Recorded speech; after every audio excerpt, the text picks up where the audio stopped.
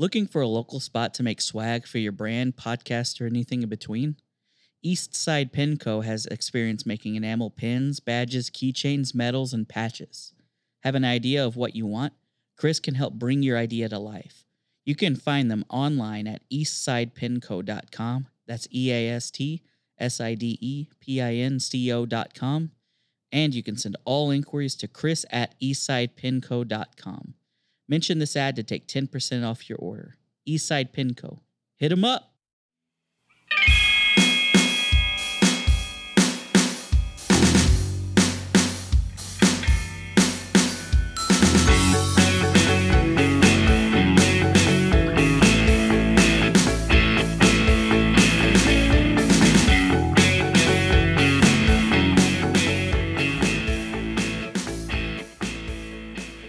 Hey, welcome back to Tunes Podcast. I'm your host, Harold. As always, you can follow us on social media. That's Tunes Podcast, TUNES/TOONS. We're on Facebook, Twitter, and Instagram. You can listen to us on Spotify, Apple Podcasts, wherever you find your podcasts. We've got the King of the South himself in the studio.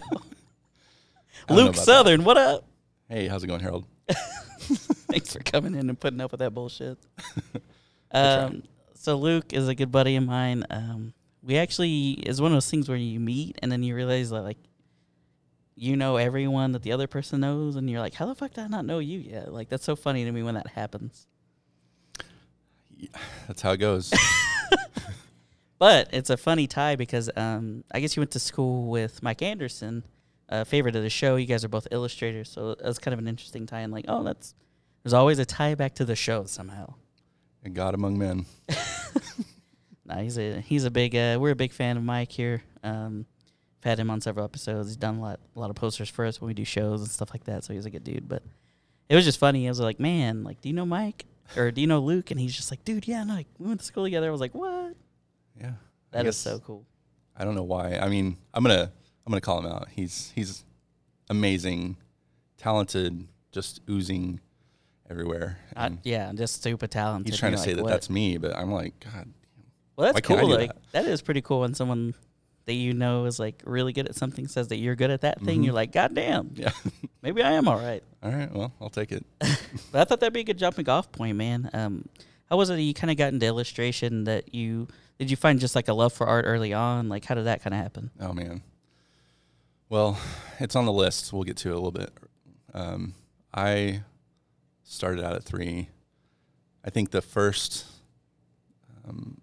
little thing that my parents kept when I was a kid was this little sketch of the Ghostbuster logo. And it's been one of those things that I've been doing it ever since. Crayons, pencils, pens. I just picked it up early and ran with it. And it's been a part of me all my life. Well, that's been like definitely the biggest fandom that I've learned from just like getting to know you is like Ghostbusters. Is that something that did you guys just like as a family find that early on, or was that just like one of the first things you remembered watching? I actually first remember He-Man, which is Really? also on the list, Yeah. It was a little violent, and my parents were kind of a little more sheltering in that regard, but they thought Ghostbusters was a little more lighthearted, and so I had a chance to watch it as a kid. The movie was a little above my age range at the time, but I was a big fan of the cartoon, and it resonated with me. The idea of this supernatural world and these guys that could fight them or communicate with them. It was just this. I was always fascinated with it, and so that really propelled my love of art and drawing, and really gave me a template to start with. Right, and it's interesting too because I mean you're definitely from like a different generation for me just based on like the things you said had like stuck out to you. So you'd mentioned He-Man for sure. That was one that I remember growing up. Like I don't know if it was one of my brothers was a big He-Man fan, and I remember I like inherited some like sheets that they had. It was like the fitted sheets, and it had He-Man and Skeletor and like the Castle Grayskull. Was it Grayskull? Yes. And so it had like all like the different characters like on these sheets. And I remember for the longest time, like I was like, what is this from? You trying to sell those? Some twin size sheets. I think my mom has them in Mexico still. There's like a treasure chest of shit that my mom has, like Man. of my memorabilia from growing up. Because I'm like, I need my goddamn Yu-Gi-Oh cards. I know I got some crispy Blue Eyes White Dragons in that bitch. But it's just so funny. Yeah, it was just like something that they happened to have. I don't know where the hell they picked them up from, but I was just always like so like fascinated by these character designs and like I don't know. It's just like a different generation because like a lot of these shows had like a similar feel to them. There's like He-Man, Thundercats. Thundercats was one that I was a big fan of too, and I know you mentioned that you're a fan of that one, and so that was one that always stuck out to me because I think it ended up being on a later run of Toonami or something, and like introduced a whole different generation to it. Totally. Yeah, I mean, He-Man and all of those shows back in the 80s, it seemed like they weren't really pushing the style of the characters so much as they were the story.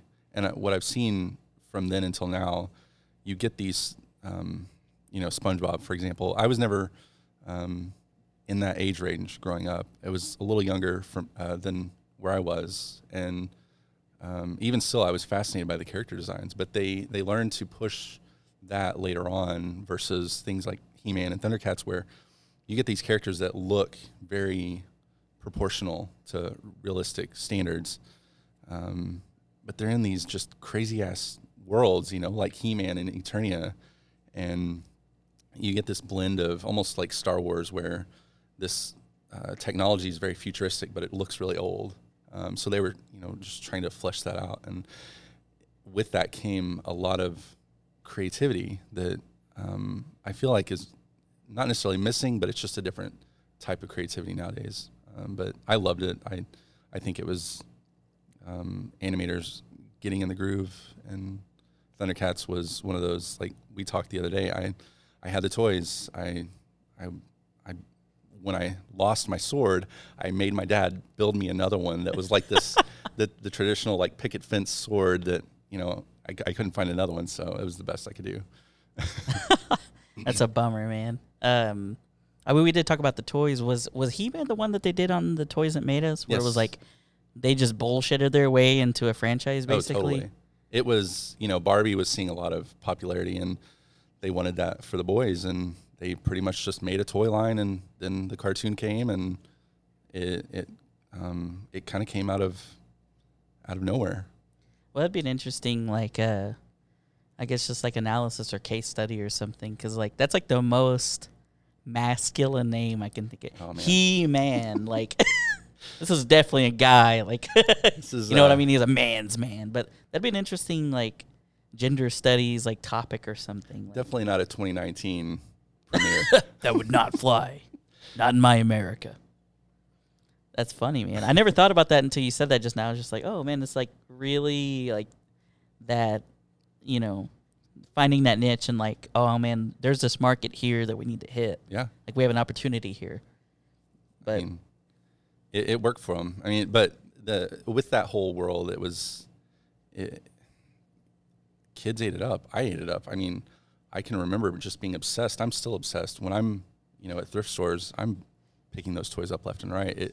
It had such a tremendous effect on my childhood that it's still a major part of my creativity. I'm looking forward to the new Thundercats animated series that's coming out pretty soon. I don't know when they're going to release that. The Thundercats Roar one? Yes. Okay. Yeah. It's not really my style, but I'm going to give it a chance because it's that nostalgia. It's that IP that you grew up with that Right. you're a fan of. Yeah. It's like kind of in that chibi style, right? Or it's like Cal Art style. Yeah. Yeah. I'm not sure what to call it, What but technically, chibi. yeah. Correct. Well, that's always cool, man. We definitely need to check that out when it comes out. We have to give a shout out to past guest Chris J. Alex. We had on the show. He's a voice actor. He's actually playing Panthro on that. Oh, nice. And so that's going to be fun. We're going to have to check that out and show our guy hella love whenever that Yes. comes out. I don't know. When was this supposed to drop this year or what? I thought it was supposed to drop this year, but what I thought. it's probably going to get pushed till next year. God damn it. Mm-hmm. Nah, we'll watch it, though. That's all good. Yeah, that was cool to hear about. It's cool to hear about, like, the thing whenever you're a kid and you have the toys. And I think, I thought it was you that we talked about this the other day, where it was like, when you're a kid, you're bummed because you can't get the toys, and then you're an adult and you're like, I got my own money now. I'm going to buy all the toys I wanted when I was a kid. That gets me into trouble every single day. I'm going to have my girlfriend block Amazon on my computer. No more goddamn buy it nows, Luke. I actually just bought it's probably a 20-inch Alice in Wonderland. It's from J. Scott Campbell. Oh, yeah, I think you were telling us about that Yeah, at work it's the other day. huge. And it also took a huge chunk out of my paycheck this week. That is the coolest thing, though, is like, well, now I'm an adult. I can buy whatever the fuck I want. Yep. That's why it's like, I'm sure my wife rolls her eyes whenever I'm like, I'm going to go grab this game. Like, because I've been building my Nintendo 64 collection back up. And I'll find, like, games or whatever. And, like, I'm like, can I just buy this one, please? Like, I just need to buy this one. I don't have this. It's like the... Or you find a better condition cartridge than the one you had. She's like, I thought you had that one. I got the gold Ocarina of Time, baby. That shit is so funny. But I'm like, you just don't get it. No one ever gets me, man. When I was a kid, they didn't get it. They didn't get it why I wanted the stuff. And now my wife doesn't get why I want the stuff. You're like the Tyrone Biggums of consoles. Y'all got any of them golden eyes? Goddamn. I'm going to tell you something you don't know, Joe Rogan. I collect cartridges. That like slipped into Herbert there for a second. Some cartridges. I'm going to need to take a break from this. Dude, you did mention that you're a big fan of Darkwing Duck, too, and I just remember watching God. the shit out of that. I watched Darkwing Duck and the Mighty Ducks cartoon. Dude. That was my shit. Amazing. Disney was hitting that and Gargoyles. That was such a fire era for Disney. I love it. Darkwing Duck, man. When I talked to my dad about cartoons, even today, it was like 2 or 3 years ago, he remembered that. It just... He remembers He the cartoon? remembered Darkwing Duck so much. I was so pulled into that show that when the pop came out, the Funko Pop for Darkwing Duck came out, he bought me one. Stephanie, oh, that's so cool. My girlfriend bought me one the same week for Christmas. And so I was like, what the hell am I going to do with 2 Darkwing Ducks? So I took one to the office and the other one stays at home. Oh, is that the one you had? Okay, I Yeah. thought you had one, and I didn't realize that was a Funko of it. Yeah. But anyway, that show, just the fun that they had with it, you know, I'm a big Batman fan, but it was kind of Disney's way of making their own Batman. It was Batman adjacent, wasn't it? It was very like much. kind of that vibe. And I love that just that Art Deco noir style that Disney was doing, and it was just so different than anything else they'd done up to this point. It totally caught me. Yeah, with that and Gargoyles for sure, it was like their Yeah. darker, Yes. their darker take on stuff man. without being like. I didn't think it was ever like brooding, where it was just like kind of the vibe DC's at right now, where it's like Right. everything's just dark for the sake of being dark. But it was just like stylistically a different choice, and they're going a different direction than they previously had, like Right. traditionally. Yeah. And they were knocking it out of the fucking park Man. at the time, boy. Dude, I can still remember how to draw his damn bill. Just the line work from Darkwing's bill. It's in my head. It's like I can do that and not draw another element. His one side of his hat had a point, the other had a loop. You guys can check this out later just to confirm that I'm telling the truth. Verify. Trust but verify. It was just the I don't know, the animation style, the character design was just beautifully done. The shit was hitting for sure. We'd be remiss if you're an 80s kid for not mentioning Teenage Mutant Ninja Turtles. Oh, I think we'd gotten into this before. Well, not I'm saying gotten into it like we fought over it, but it's one of those things like I mentioned that we're just from different generations. So it was like one of those things that this show didn't quite hit for me because of like I was a different generation. So like I was more like in the Power Rangers wheelhouse. Like that was more of my thing as opposed to like Ninja Turtles, even though there was a little crossover, like they did the whole crossover episode and everything. I think in the movie maybe they crossed over or something. But anyway, there was at least an episode, I remember, in one of the Power Rangers where they crossed over with the Ninja Turtles, and it was like fucking bananas. But it was something that I never really had nostalgia for just because it was like didn't hit for me at a time that I was like, you know, the heyday was in the 80s. I wasn't even on the scene until like 91, you know what I'm saying?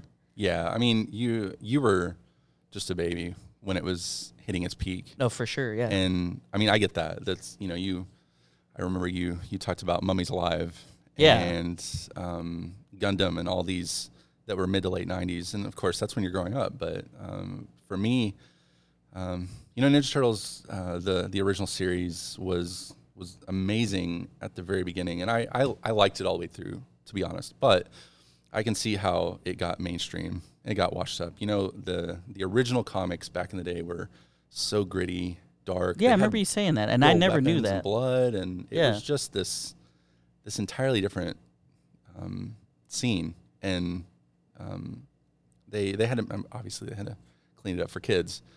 And so for me the mojo was really in the beginning of it, how they established the characters, how they built this world around, and obviously they were milking it toward the end. But I loved how they could take something so asinine as turtles that were these martial artists and create these lovable characters that, you know, I still to this day identify with Raphael, just his temper and his broodingness, and at the same time I like Leonardo and his reserved nature. And, you know, we could talk about that all day long, but they pulled apart, and obviously it was marketed towards boys. Not to say that it didn't capture. My younger sister loved the story as well, but they really captured a lot of those young adult teenage emotions that kids were going through. You know, the angst, I'm gonna have to start taking care of myself. I just want to party. I need to go to school and learn to be smart. They captured a lot of different aspects with each character that while keeping it simple. I think that's what I liked about it.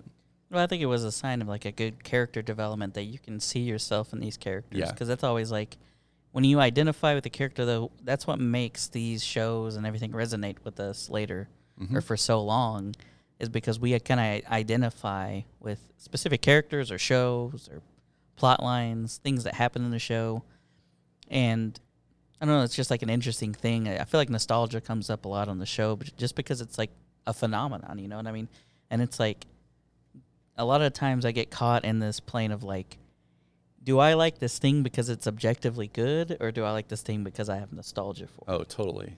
I can name so many things that I have nostalgia for that are absolute garbage. I mean, go back and watch Ernest Scared Stupid and tell me that's not a steaming pile. Dude, all those Ernest movies, rest in peace, by the way. But, nah, man, that's too funny. But, yeah, we do get caught in that zone talking about these things a lot, just because it's such a common thing for people to feel like so strongly about these things. And, you know, everything to the contrary, that you should not care about this thing, like it didn't matter. But just intrinsically, you're like, God, there's something, like, I don't know what it is. I love this show. Like, it's awful, but I love it. It's awfully good. Street Sharks. Or even just like, I'm thinking about Ninja Turtles, like the pitch meeting, how that had to have gone. They're teenage mutant ninja turtles. Like, there's so many things there. Like, that's crazy to me. It tells me that kids, if you have ideas, I don't care how wild it is, just be confident. That's what, those guys. Oh my God. That's all it was. For sure. They just believed in it. For sure. Oh man. But yeah, and even like the whole thing with like the, Michelangelo, like the painters, like that's how they got their names. So, like, from the artist. It's like, that is so perfect. Yeah. I love it. But it's just like one of those things. It's just like a novel idea that happened to hit at the right time. They had great marketing. It was a show that resonated with, the exact audience they were going for. So of course it's going to be like a cultural phenomenon. What was your feelings on like the movies? I know we didn't really talk about this, but what was like the movies later that the like what's his name did? The Michael Bay. Yeah. The first one was, obviously, I was just excited for it to happen. I know story-wise, I won't get into the details. It had its ups and downs. The second one, I honestly loved, just because they were playing up on nostalgia. The first one, I was like, why is this Shredder looking like something that builds a car? You know, I have no idea what this guy is, but he's not my Shredder. And then the second movie came out. Hashtag not my Shredder. Yeah. But then they came out swinging with Bebop and Rocksteady, and it just took me back. That shit hit. It did. It did. They were pandering, but I mean, but it worked. I don't care. That's amazing. So the show that I know the least about that you'd mentioned was Brave Star. Like I don't remember. I was trying to look at it, and I'm just like, man, I don't remember this like at all. Dude, that was another one of those. Ninja Turtles were very, very lucky because Brave Star was one of those that I almost feel like it was tone deaf. They brought this Native American who was a sheriff that was set in this intergalactic Wild Wild West. His horse was a robot, but he was also humanistic. And I feel like I remember this, hearing about this now. Yeah, it was just this eclectic, wild, crazy idea, and I loved it. You know, growing up, we celebrated a lot of our Native American heritage, and so those elements were very familiar to me, and I feel like that's probably why I liked it so much, as opposed to everyone else that was like, "Oh my God, this might be racist." I don't know, but it just I don't know. They had toys. I had the toys. It was just this other thing I was just excited about because it was new, and it hit me at a time where all I wanted to do is be creative, and it was, you know, check it out. It's a mess. When you said the horse is like humanish, I was like, oh shit, I feel like someone else talked about this before, but it just sounded so bananas. I was like, what the fuck are you talking about? Like imagine if it were a live action, it would be T-1000 as a talking horse. Jesus. That's amazing. And then, you know, Native American who's also a sheriff. As you are. Yeah. That's funny, dude. Man, I don't know why you're like trying to come on my show make me cry. Talking about like in The Land Before Time.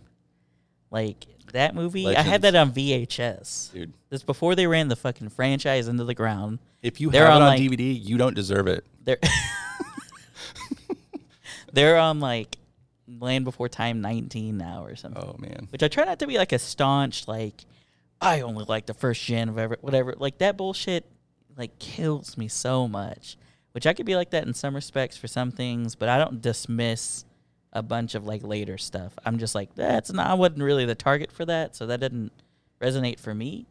But like on stuff like this, I'm like this shit was like top tier. Like honestly, like the first probably 3 movies is about how deep I go. That's where I end, yeah. Maybe even just first and second, to be honest. But this movie gets me, man. The freaking soundtrack is incredible. But they used to show it all the time on Cartoon Network. How did you first see it? Man, I believe it was in kindergarten or first grade. And, you know, everyone's going to say that I can't remember all that, but I remember. It was, you know, I was surrounded by all my friends, and we were watching this movie as kind of a celebration. I don't remember what the exact circumstances were, but we were all gathered around for like a movie day as a class. And I remember watching it, and it was just this, it wasn't Disney. It wasn't this familiar IP that, you know, growing up, we watched Bambi and Snow White. The ones you've seen a million times exactly. already. And they all had that similar style. But then you're seeing all these dinosaurs, and it was this entirely different. It was almost like the DreamWorks to Pixar nowadays, right? That's a perfect illustration. Yeah. And it was refreshing. Not that I'm not hating on the old Disney classics. I mean, I love that, but it was a breath of fresh air when you were seeing all the same stuff. You're like, they can do the same thing a different way. Yeah, this is interesting. Exactly. And so as a kid, I loved that because it showed me that I don't have to follow what all these other people are doing. I can do what I want and be successful. And it just, you know, I was a mama's boy. And when Littlefoot and his mom are journeying together, it hits so damn it's relatable. hard.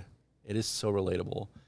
And it's one of those movies that, you know, I get its function. It was to teach kids how to deal with pain and loss, and it did it. it did it so well. And, you know, even to this day, it wasn't something I could empathize with back then, but it is now. Oh, And when she takes that ultimate L, bro, in that movie, you're going to get me crying. that man. shit gets me Jeez. every time. Every man. time. I'm like, geez, that soundtrack, bro. Can I, as a quick aside before we are both like just crying on the show, can I talk about how lit it is back in the day when your teacher rolled in that freaking TV, bro? Dude, that black stand That's like is memories. My God. You knew it was going to be the best day of the month. she like rolls it in and locks the wheels. You already know what's going down. I don't even care if we're watching Nova on PBS, man. It was going to be a good day. I remember that. Oh, that is so funny. I remember being so excited every time. And inevitably, like 9 times out of 10, it's like, oh, we're watching Remember the Titans again. Okay. Yeah, well, you know, But I love that movie, so I can't that's good too. talk shit on that too much. The Land Before Time just hit different, though. And I just remember that soundtrack being so good, man. Ugh. Everything about that. Dude, just everything. They had these iconic characters, and the damn leaf. The leaf itself was its Freaking own tree stars, character, dude. man. God. I remember parts of the animation that always stuck out to me is just like the little water collecting on those Man. and the little beads of water on the thing, and they're like drinking out of it. And I'm like, damn, this hits. Like, Dude. I watched that shit recently. I was just like, dang, this still looks good. You remember that as a kid, and then every time you see a leaf with rain collecting on it, it just takes you right Tree back. star. My God. The clouds that made his mom. Oh, Ugh. I gotta stop. That shit got me for sure. And then what was the other? Oh, and freaking Spike talked. Spike talked. Ducky. That was I was a like, moment. oh shit. Mood. That Absolute shit mood. stuck. That will remember that moment until the day I die. As a quick aside, there's only other one moment that sticks out to me like that I can think of on that level. And it's not even a show that I necessarily like watched growing up. It's Dora the Explorer. Yeah. And it was like kind of like what you mentioned earlier. Like I was a little old for that, but like if it was on or whatever, I'd watch it. And my nephew loved like everything on Nick, like in that era or whatever. So like Little Bill and shit like that, Mhm. Blue's Clues. Oh man. And so I remember one time we went over to my brother's and my nephew's watching Dora the Explorer, and there's like the little fox swiper. Yeah. And this was like a special episode, or it was like longer or whatever, but it was like a special, like a TV special. But I've tried to find, I think I found it once or something. I can't remember. Anyway, let me just tell the damn story. So I get over there and I'm watching it, and it's just funny because my nephew's gone. Like we'd gone to pick something up at my brother's house. My nephew had been watching TV and then left. So like it's just my brother had like left this key or whatever to get in. So we're like in there. It's me and my wife. She's doing whatever, picking the thing up, and I'm just on the couch watching Dora the Explorer. And something happened to where like they went into the future. Like there was like a time machine. Swiper showed up and tried to steal it. They do the swiper no swiping. And of course he's like, oh man, or whatever, when he can't steal it, you know. So then somehow he gets like taken with them into the future. And so when they get to the future, Swiper is there, like future Swiper is there. And he's like, I'm going to take this time machine or whatever bullshit. And they're like, Swiper, no swiping, like the 3 times, you know. And then he's like, that doesn't work anymore. And he took it. And I was just like, what the fuck? Like, I literally was like, turned to Madison. I was like, did you see that? He took it anyway. Like, I was all shaken up about it, bro. And like, that story is so funny. Like, she tells that story all the time. And like, I think about it just because it's like such a funny thing, because it was like my expectations were subverted, you could say. But it killed me. Like, it's such a dumb story, but it's just like something that I'll always remember. And I tell that story all the time because it like cracked me up. I was just like, the genuine shock that I had. Dude, you're into it. Madison's like, dude, like, this is a kid show. What's your problem? Like, you know what I mean? Like, she's just such a level-headed, like, we're just here to pick this thing up and leave. Like, why are you even watching this thing? And so we were dying laughing. She's like, did you see that? I will, like, never forget that as long as I should live. Man, you mentioned that you're a fan of the Iron Giant too, and that was one like when we started doing programming up here at Tower. That was one of the first movies. That was the first movie we did actually, because we did a series for Ready Player One when that was getting ready to come out. That was called Ready Player March, and we're showing like all movies that were related properties to Ready Player One. So we showed the Iron Giant, and man, it was a blast. And I always loved that movie. I loved the cast was incredible. Harry Connick Jr., Vin Diesel, Jennifer Aniston. Like, there's so many people in this movie. But there was just like, I don't know what it is that resonates with me about that movie. But I was glad to see that you had mentioned that you're a fan of it too. Dude, that, I don't know. I think what I liked about that so much was I had my sister growing up. We lived out in the country, and we kind of had to, make up our own fun. If I wasn't drawing, I was out building forts in the backyard. And so you either learn to talk to yourself or you make up an imaginary friend. And I feel like that movie helped me see that as being okay. Don't want to get too deep, but it was just, this kid could be himself around this robot. And I don't know how else to say it. It was just a simple story about this kid and this thing that they gave such life to with, Vin Diesel's voice. And obviously he's the most liveliest person ever in the Fast and Furious. So I'm in your face. What if he had said that? We should cut all Vin Diesel's. I think we talked about doing this. I don't know if it was you that I talked to about this, but we're going to cut in Vin Diesel's lines from all different movies. I think it would work. Ending with I am Groot when he blows up. Assuming the kid's Busta. The Busta get me out of handcuffs. You can have any brew you want. This is now the Fast and the Furious quote podcast. As long as it's Corona. That's Vince's. If he had said we're family at the very end, I would have died. We're family. Oh, my God. Anyway. That would have been the icing on the cake of that movie. Sorry to derail. No. When going back to Ready Player One, when Iron Giant showed up. Bro! Okay, so first off, I'll just get this out of the way. I have a horrible phobia of Chucky from Child's Play. Oh, my God. And so I knew that he was going to be in the movie. I didn't know when. I didn't know where. I didn't know how.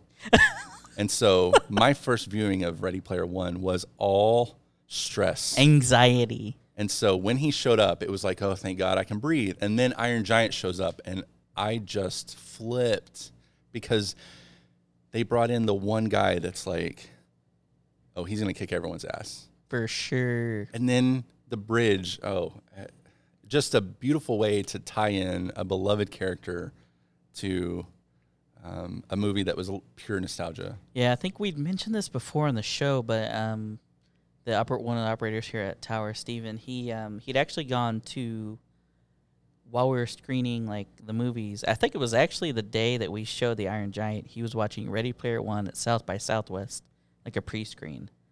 And it was actually like Steven Spielberg did a forward to it. So he got to go like shake Spielberg's hand and stuff. Oh my God. And he said that Spielberg said that his favorite part of all of Ready Player One was being able to bring back the Iron Giant. Mm-hmm.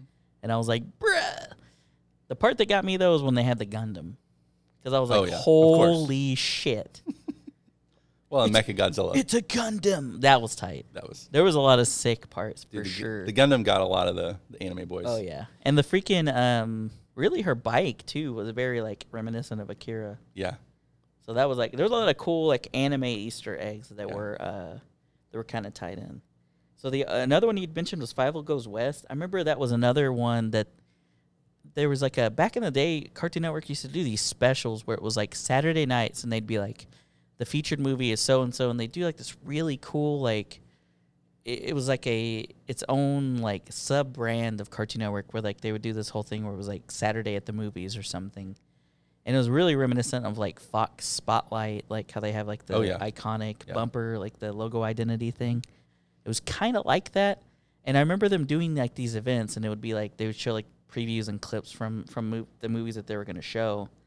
And I just remember that was the first time I ever watched this cartoon, this movie, and I don't know, man, it just always stuck out to me too. It was one that I don't like think about all the time, but I remember like everything adjacent to it, like the branding, the little bumpers that they showed like before they would show the movie, the whole week leading up, you'd know that this was going to be what they were showing on Saturday, so you'd see a little like teasers for it and Yeah. stuff. It was always really cool, like it was always really cool the way that they like marketed the stuff. And so that was one that stuck out to me too. But was that one you saw on Cartoon Network, or did you see that one like in theaters or on dude. VHS or what? That was way back on the VHS. You know, I don't know if my teachers were just lazy or they just liked us a lot, but we watched a shit ton of cartoons growing up in school.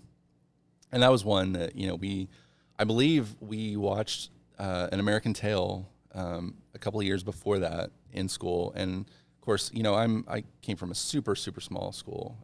I'm with a group of 30 kids, and that's our grade. And so when Five Goes West came out, it was like, oh yeah, we're going to watch this again. And I can just remember way back then, all the characters, Wiley Burp. Man, it's been so long. I know the cat, but those guys back in the little town, I just remember.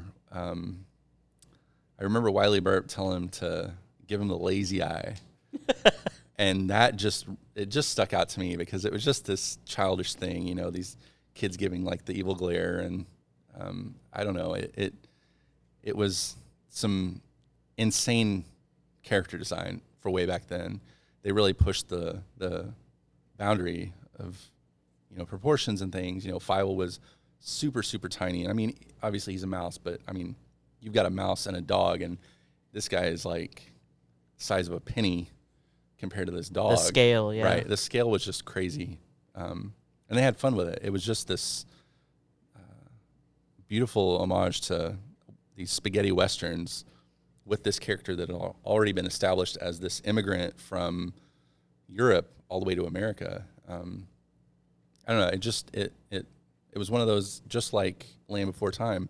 It wasn't Disney. And again, I sound like I'm purposefully trying to go away from that, but you know, we oftentimes let Disney overshadow a lot of those classics that kind of didn't really have a chance, you know, those independent movies. And Five Goes West was one of those that I loved it to death. Wiley Burp was one of my favorite characters from that whole series. I think that you're 100% correct. Like Disney, it's not taking away from Disney because like they have the impact. There's a lot of things that stick out to us that are iconic. Exactly. But almost more than Disney movies, I remember ones that weren't Disney because like the style was different. I remember things like Balto. Balto was one that I really loved. Kevin Bacon did the voice. Anastasia. Yeah, sorry. I haven't seen that, but Callie's like, you need to watch it. Yes. But Balto, stuff like that. Yeah, anything that's like not necessarily like a big under the big umbrella of like Disney animation or whatever. And so like there's all these iconic ones, and it's just like interesting to see like how these resonate with us differently. Like we still have nostalgia for it, but it's almost like at a different level because it's just like an outlier, I guess, when it comes up against. It's just like the classic thing of like rooting for an underdog, I guess. Yeah, I don't know. It is. I mean, it's the old average Joe's. If you want a wild trip, go watch The Last Unicorn. I haven't seen that. That is like an LSD trip, and it's not Disney. So a lot of the things we talk about on the show are very like related, not necessarily like media, but in the way things were perceived when we're growing up.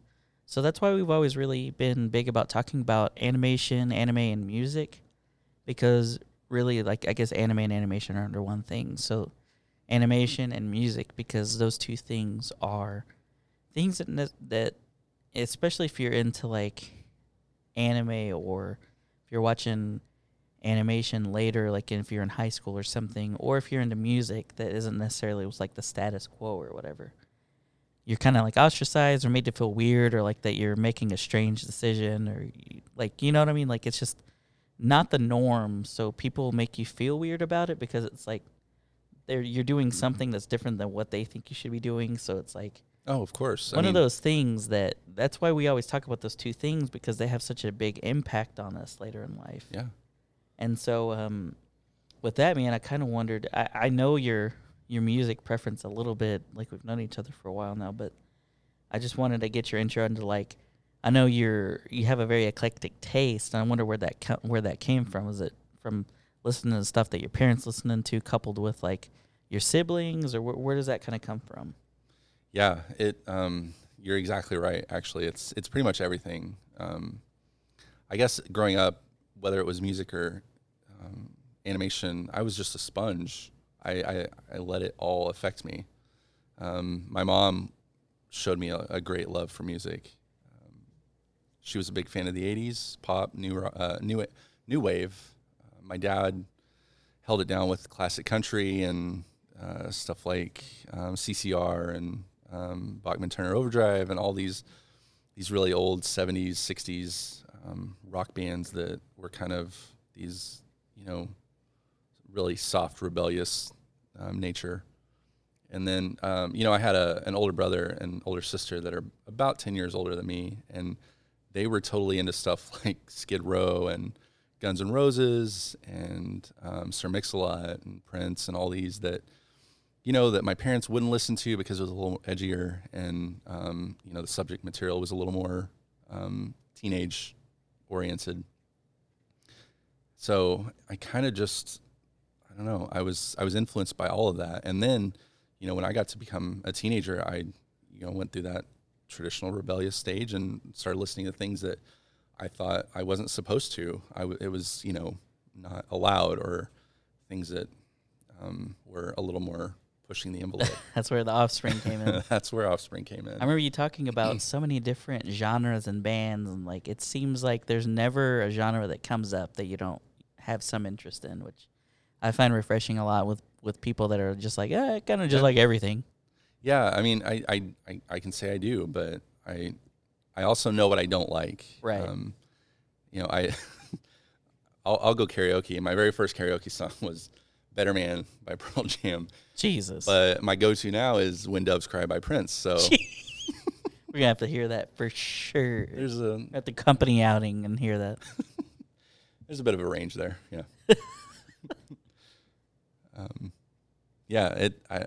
I guess it's safe to say that I've absorbed so much from everyone around me, and even just in the few months that we've worked together, I've found new music and put it in my library. Oh yeah, I love that shit. Like when you hear about music from people and you're like, holy shit, this is another thing I can like. It's kind of like sharing food, I love when you can share stuff that you love with someone else, and there's no judgment, there's no bias. It's just like, oh yeah, that's awesome. I love that, Oh, like when we went to Taco Bell the other day. I love cheap tacos. Yeah.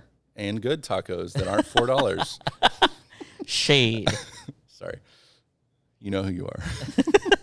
Jesus Christ. The controversial Tunes podcast calling people out. So sorry. I'm just kidding. Can I say that, Harold? You can, man. I'm not taking it out, bro. I'm not editing your free speech, pal. Sweet. But yeah, man, I mean, there's just like, and it, we talked about it before about nostalgia playing such a big like part of it.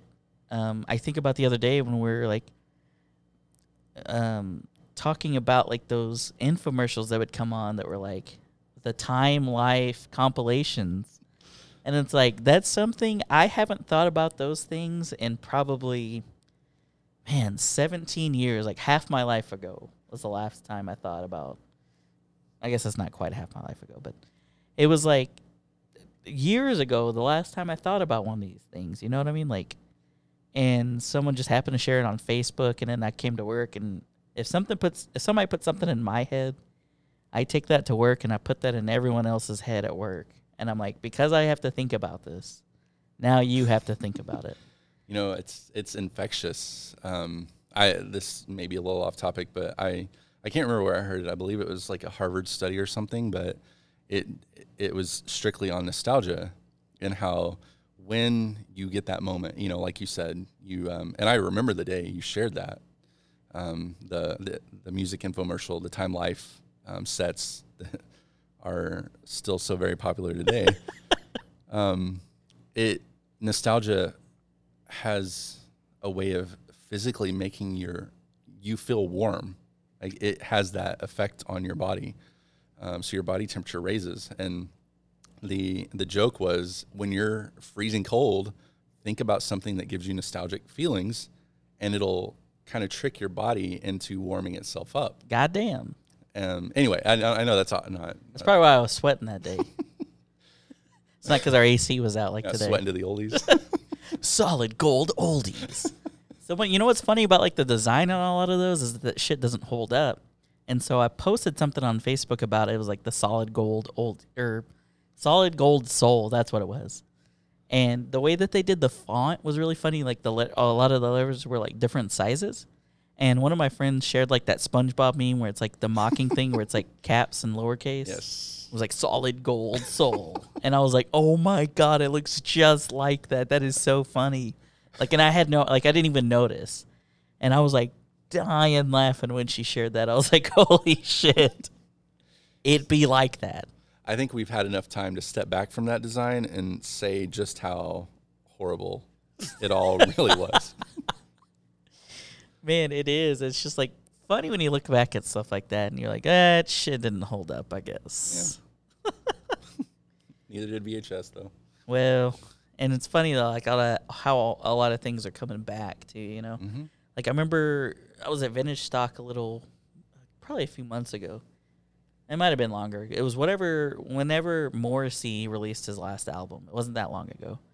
But I went to Vintage Stock, and there was a CD, a vinyl, and a cassette tape of Morrissey's last album. And I was like, what? I was like, first of all, Morrissey's still making music? What the hell? And then second of all, he put it out on wax and on tape. Like, holy shit, that's crazy. Jesus. He's old. I don't know how else to say this. God. I'll shout out to Knockaround Sunglasses out in San Diego. I don't know if I can do that. They collaborated not too long ago with Weezer, which I can say the same thing. Oh my God, they're still making music. But they released these sunglasses that were in collab with their new Black album. Oh, cool. And with that pre-order, you got the cassette of the Black album, which was like, throw it back, bro. how the hell am I going to play this? Were they Wayfarers or something? Oh, yeah. Oh, well, that makes Totally. sense then. Yes. How did I know? I haven't even heard. know. I haven't even heard about this marketing idea. You but just know. I already knew they were going to be Wayfarers, like Don Henley says in Boys of Summer.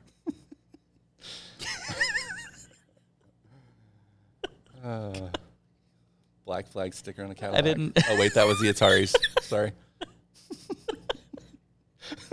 I thought the Ataris wrote that. My God. Were we talking about that the other day? It was like someone, I was telling you about my friend that thought that John Mayer wrote Free Fallin'. That's an atrocity against rock and roll. Oh, no, you know what it was? I told you that Madison didn't know that the Dixie Chicks didn't write Landslide. Jesus. Poor Fleetwood Mac. Stevie Nicks gonna beat her ass. She probably still could, too. God damn it. She's like, you about to be caught in the landslide. That shit killed me. You can go your own way. God damn it, this is devolved, Lucas. Jesus Christ. I know my music. I'm sorry. God damn it. That is too funny. I do have to commend you on so one thing that you put together the Spotify playlist, and I always admittedly do not a very good job of like sharing those, which I've been sharing those every week. So check out tomorrow on whenever this episode drops. Tomorrow, check out our Facebook page. You'll see the featured playlist for the week of one of our past guests, trying to reshare those and just be like, check out, this person's taste in music. I think it's interesting to see that, because it's just like, it's like making someone a mixtape. Yeah.